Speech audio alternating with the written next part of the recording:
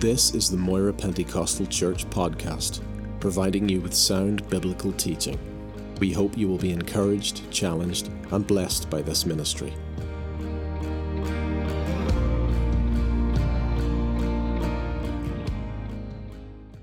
A few verses together tonight again from 1 Corinthians chapter 15. These are the exact same verses that we read this morning, but we're going to look at it differently tonight. So from verse 3 of 1 Corinthians 15, Paul said, "For I delivered to you first of all that which I also received, that Christ died for our sins according to the Scriptures, and that he was buried, and that he rose again the third day according to the Scriptures, and that he was seen by Cephas," or by Peter that is, "then by the 12. After that he was seen by over 500 brethren at once, of whom the greater part remain to the present, but some have fallen asleep. After that he was seen by James, then by all the apostles. Then last of all he was seen by me also, as one born out of due season." No one doubted that Jesus of Nazareth died on that Roman cross on that fateful day. Certainly not the soldiers who nailed him there and pierced his side with a spear.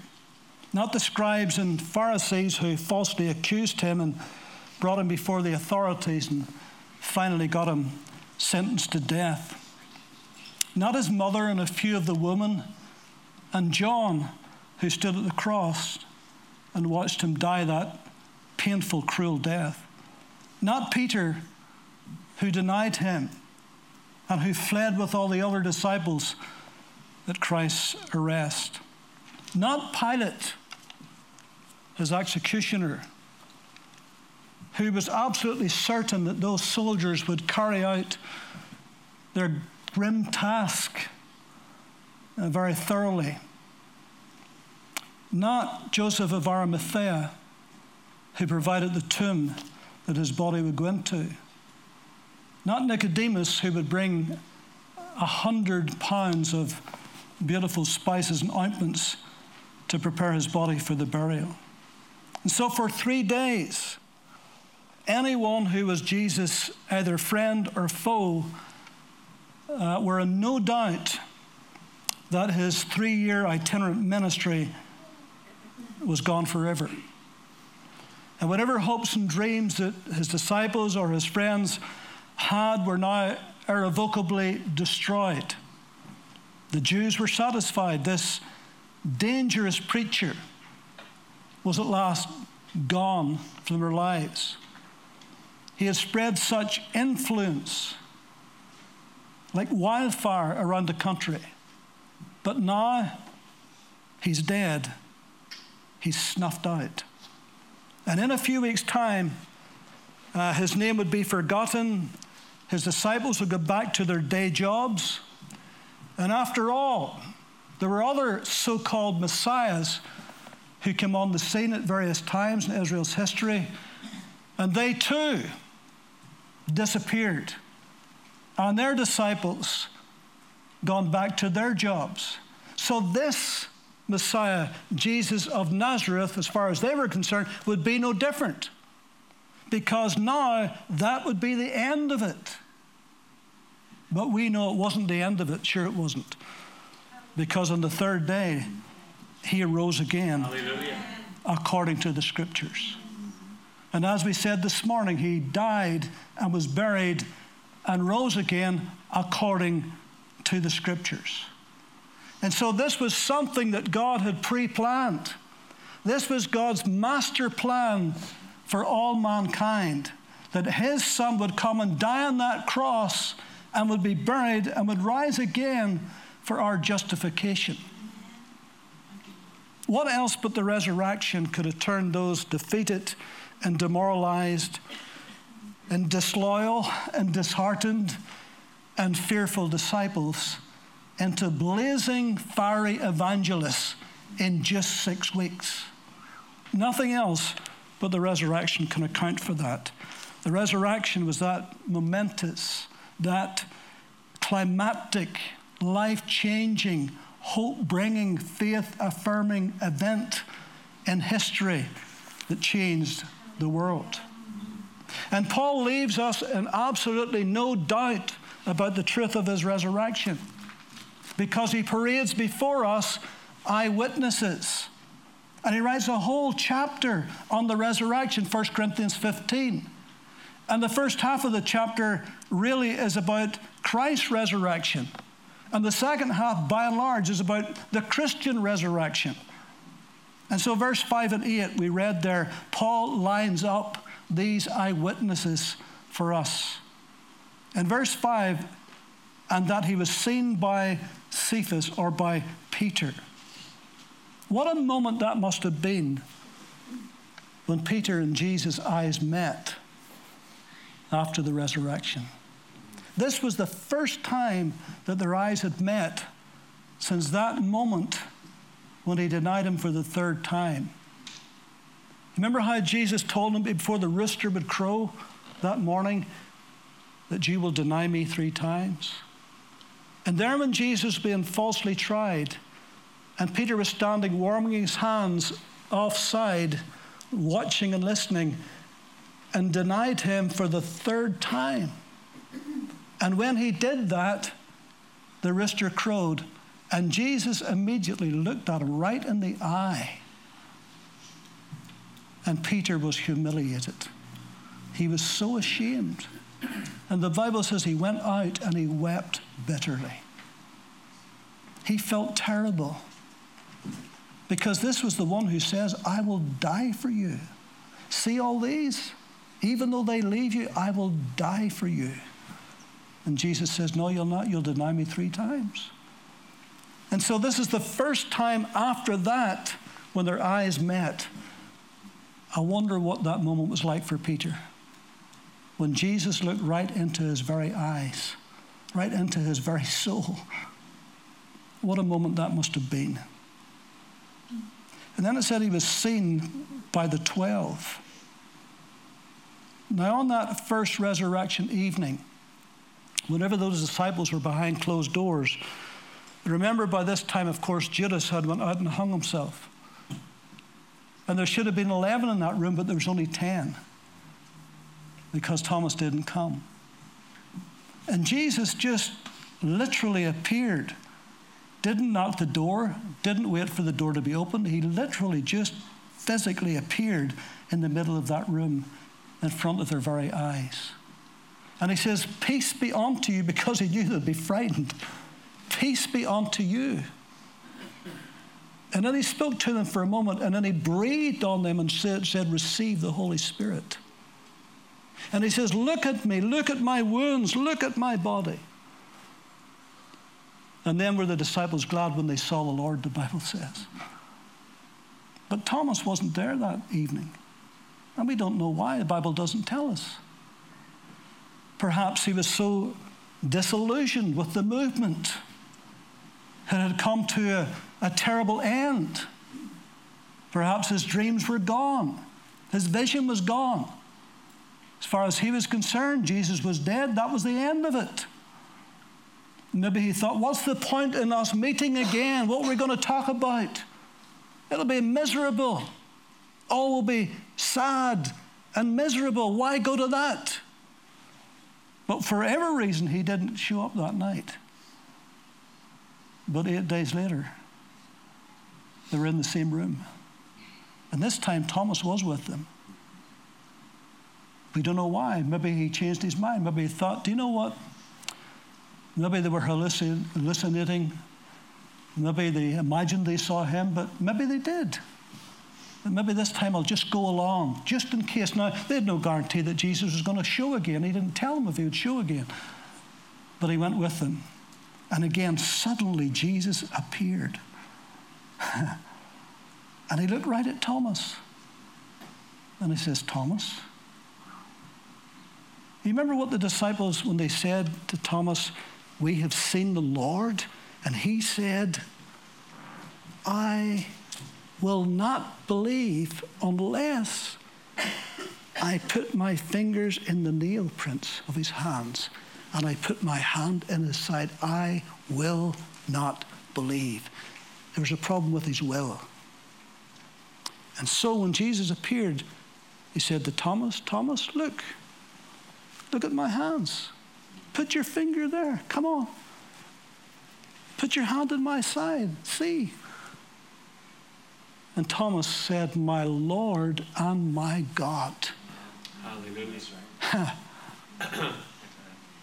He couldn't deny it. Sure he couldn't. My Lord and my God. He was a doubter. But now he's a believer. And he would never ever doubt again.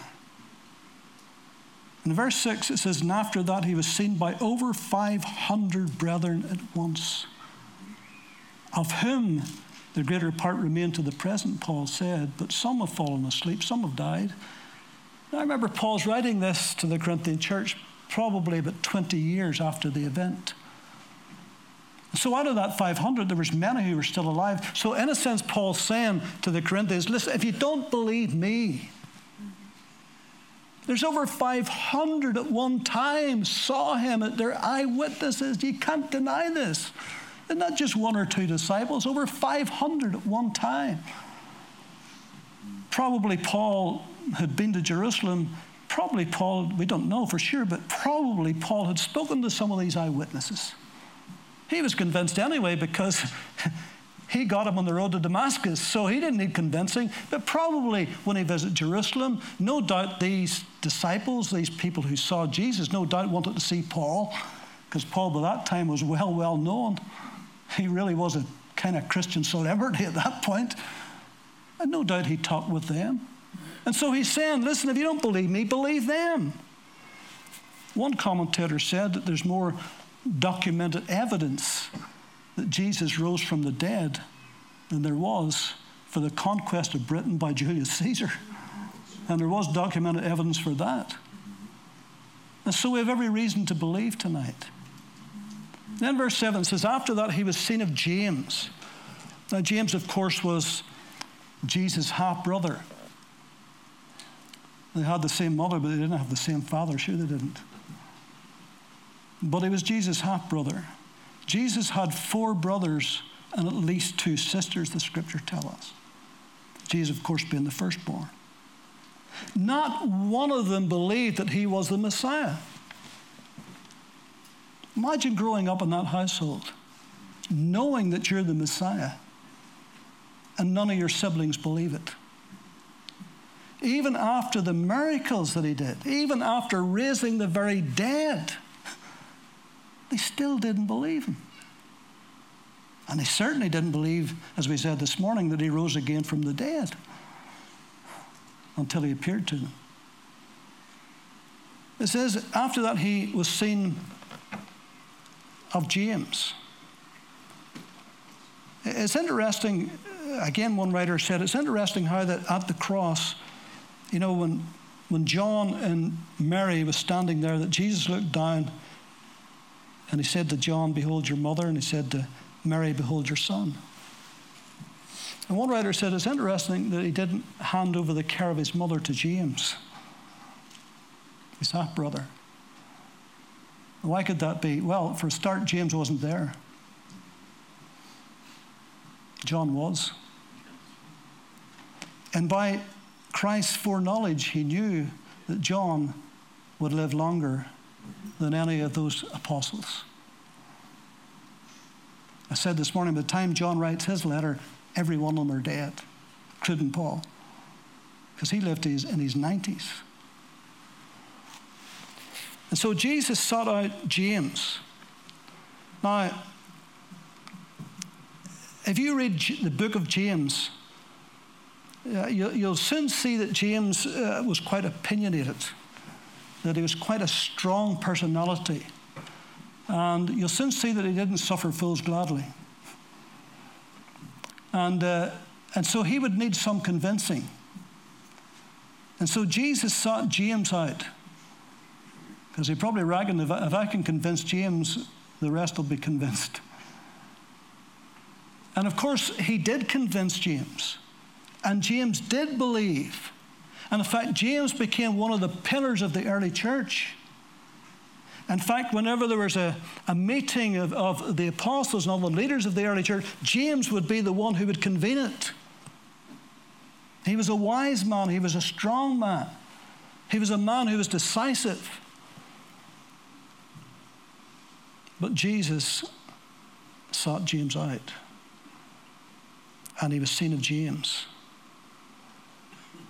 And James became a dedicated, devoted follower of Jesus Christ.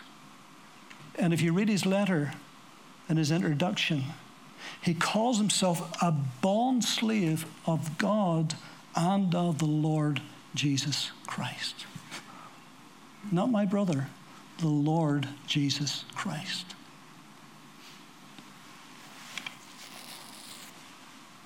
And then verse 7, it says, he was seen by all of the apostles, all of those who would be leaders of the early church. And whenever we were doing our study in Ephesians, we told you that there was apostles since the apostles. There was only the 12 original ones. But throughout the early church history, there were other apostles, people who were deemed and called apostles. Verse 8, then, last of all, he was seen by me also, Paul said, as one born out of due time. Saul of Tarsus was a highly intellectual man. He was a man of letters. He sat at the feet of Gamaliel, who was the top rabbi of his day. And Paul sat at his feet as a young man. And so by the time Paul was an older man, he was very intellectual, a man of outstanding ability.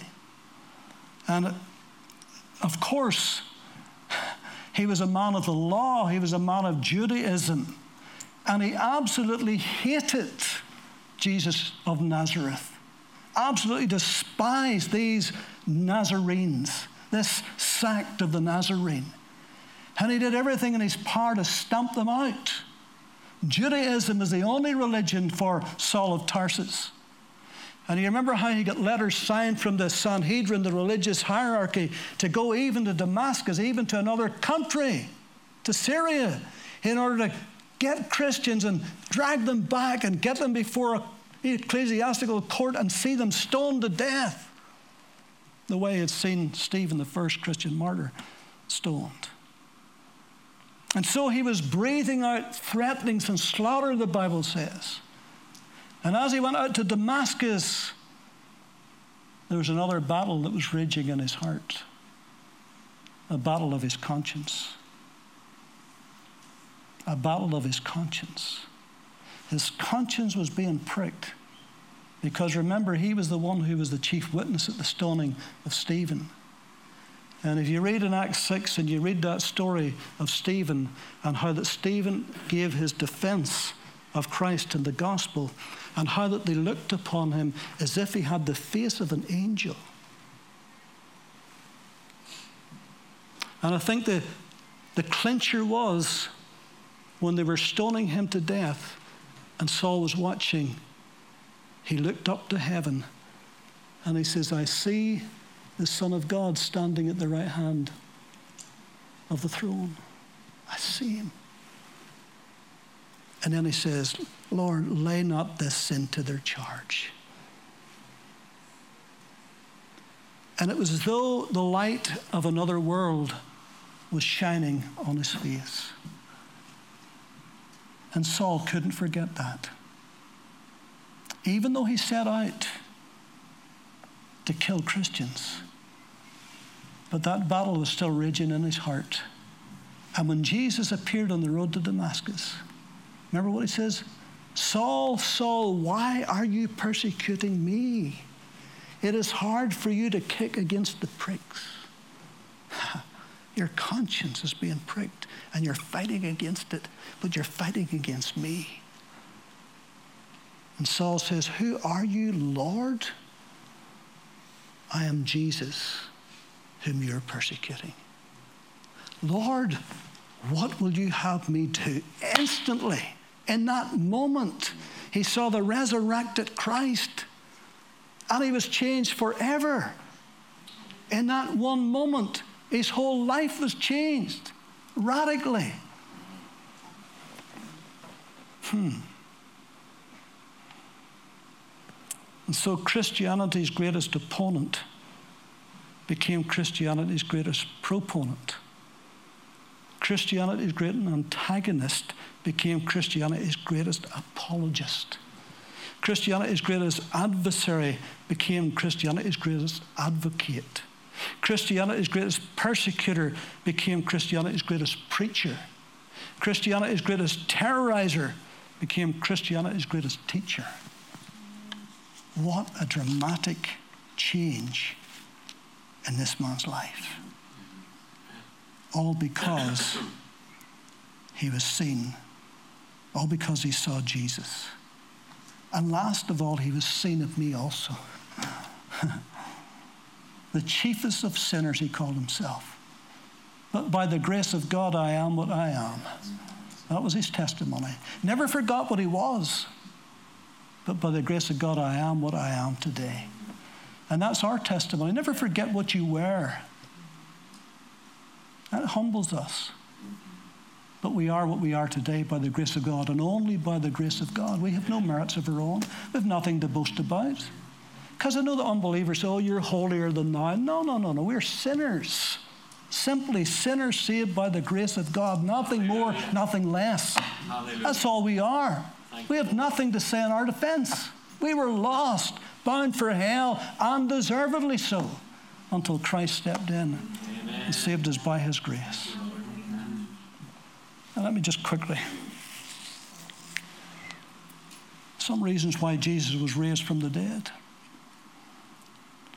We mentioned this morning, by the way, in another message. You know, sometimes when you're preaching from the same set of scriptures, sometimes your mind plays tricks on you because your mind wants to get ahead of you. And your mind jumps from Sunday morning to Sunday night while you're still in Sunday morning. Do you ever know that? You preachers would know that. Romans 4:25, who was delivered up because of our offenses and was raised for our justification. We are justified tonight because God raised him up from the dead to prove that what he did was authentic and real and actually worked for us, saved us. God raised him from the dead to prove his deity. Romans 1:3-4, concerning his Son, Jesus Christ, our Lord, who was born of the seed of David according to the flesh, and declared to be the Son of God with power according to the Spirit of holiness, by the resurrection from the dead.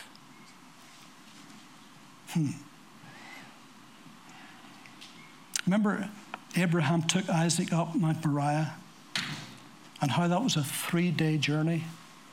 And when he got there, he was prepared to kill him, to sacrifice his only son, because God asked him to as a test. And how that Hebrews tells us that Abraham's faith was such that he believed that even if he did that, God would raise him from the dead, because he was the son of promise, and he believed that God would keep his promise. But you know that when it came to it, and he would have done it, God says, no, you don't need to. I've proven you. Look, there's a ram caught in the thicket. That'll be your sacrifice. And the son was spared. But when Jesus went up Mount Calvary, he was not spared, because he was the lamb that was to be slain. And so he was not spared. And he did die. But God raised him up again. All of this proves his deity, that he was and is the Son of God. In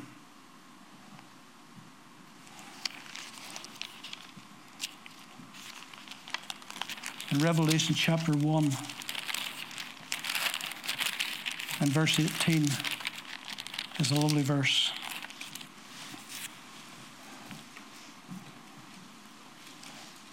In fact, I should read verse 17 also.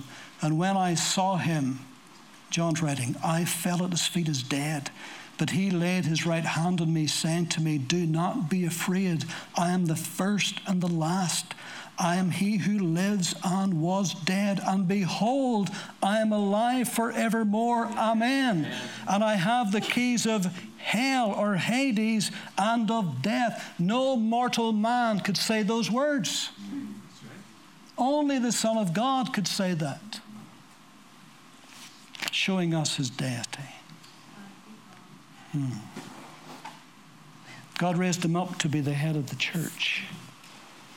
Ephesians 1:19-23. And what is the exceeding greatness of his power toward us who believe, according to the working of his mighty power, which he worked in Christ when he raised him from the dead and seated him at his right hand in the heavenly places, far above all principality and power and might and dominion and every name that is named, not only in this age, but also in that which is to come. And he has put all things under his feet and gave him to be the head over all things to the church, which is his body, the fullness of him who fills all in all. Hallelujah. In Christ is the fullness of the Godhead bodily, the Bible says. He's the head of the church. The Pope is not the head of the church. The Queen of England's not the head of the church. Christ is the only head of the church. Glory. And thank God he is. Not a mere man, but the God-man. Very God and very man. God raised him from the dead that we may walk in the power of a new life. Romans 6:4-5. Just as Christ was raised from the dead by the glory of the Father, even so we should walk in newness of life. For if we have been united together in the likeness of his death, certainly we shall also be in the likeness of his resurrection. And again, I said this morning that right now we're living in the power of the resurrected Christ. That resurrection power is in us to help us to live spiritually for him. But one day, he will raise us up physically in the resurrection if we die and are buried. And we will have a body like unto his glorious body, Paul says in 1 Corinthians 15. How do you explain that? Huh? The body that could walk through walls and doors. Huh? You will have a body like that. And it'll be a resurrected body, not a resurrection body, not a resurrected body. A resurrected body can die like Lazarus, who was resurrected, but he died again. But Jesus rose again in the power of an endless life. And when you are resurrected, you will have a resurrection body and you will never, ever die. Glory to God. I am the resurrection of life. He that believes in me shall never die eternally, that is.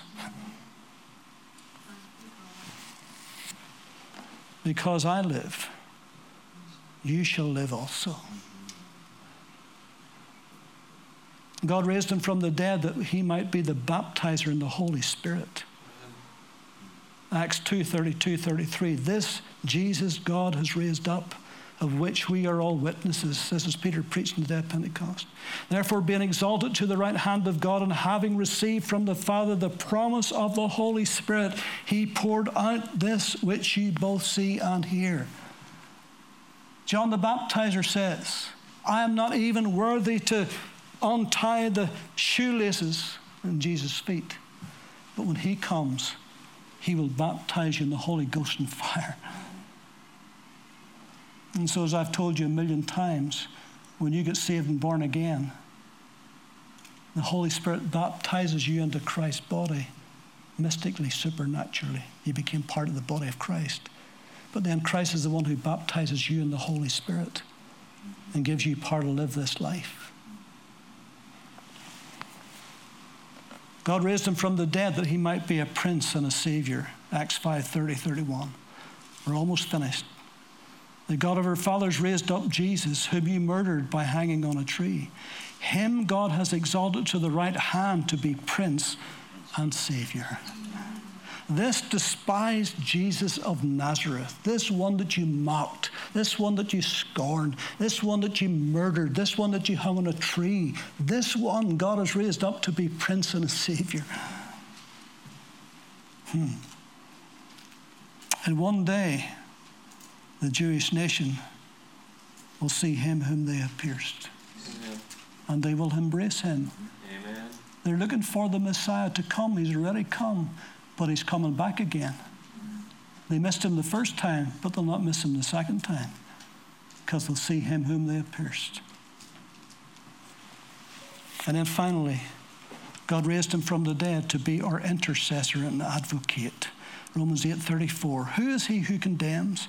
It is Christ who died and furthermore is also risen, who is even at the right hand of God, who also makes intercession for us. Glory to God. From the very moment you gave your life to Christ, unbeknown to you, but probably later on your Christian experience, till you heard it, unbeknown to you, from that very moment, Jesus sat at the right hand of the Father to make intercession for you, to be your advocate in heaven.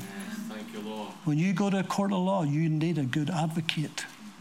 You need somebody who knows what they're doing, who knows how to handle the events.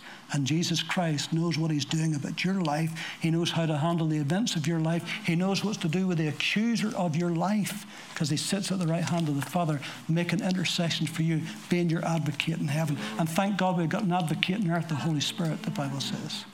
Amen. So that's belts and braces, isn't it? How can you lose? And so here we are today, this Easter Sunday, this Resurrection Sunday. And it says he died according to the Scriptures. He was buried according to the Scriptures. He rose again according to the Scriptures. And we could say that he's sitting at the right hand of the Father according to the Scriptures. And one day he's returning to this earth according to the Scriptures. And one day he's going to take you to glory according to the Scriptures. So that's the lovely Jesus that we serve today. That's our Savior. That's our gospel. That's the one that we love and adore and serve. That's the one that we're going to serve the rest of our life and all of eternity. Glory to God. Amen? Let's pray. Lord, we give you thanks that you are tonight the Holy One, the Anointed One, the Christ of God, the Lord Jesus Christ. Hallelujah. And we thank you that you sit seated at the right hand of the Father, that the very earth is your footstool. And we bless you tonight. And so we thank you for this wonderful day, whenever we're reminded afresh again that you did rise from the dead, that the grave could not hold you. Hallelujah. That we do not worship a crucifix today because that cross is empty and bare, and the tomb is empty and bare. Amen. But your throne is filled today. Hallelujah. And we thank you for that. Hallelujah. And so we rejoice in your mercies and your goodness. Thank you for saving our eternal souls. Lord, we did not deserve your mercy, but your grace came and you gave it to us. And we give you thanks for this. So bless us, Lord, tonight as we fellowship downstairs for these moments. Bless us as we go into this new working week. And we pray, oh God, that our life will be a shining light to those around us. Forgive us in the times when we fail you and whenever we fail others around us. Forgive us for that. But Lord, give us the strength and the grace to be good witnesses and testimonies of your life in us, the hope of glory. And all God's people said, Amen. Amen. Thank you for listening to this podcast. We produce a variety of sermon videos and inspiring Christian content available for free on our YouTube channel. Just go to YouTube and search Moira Pentecostal, or visit our website for more information, www.mpc.org.uk.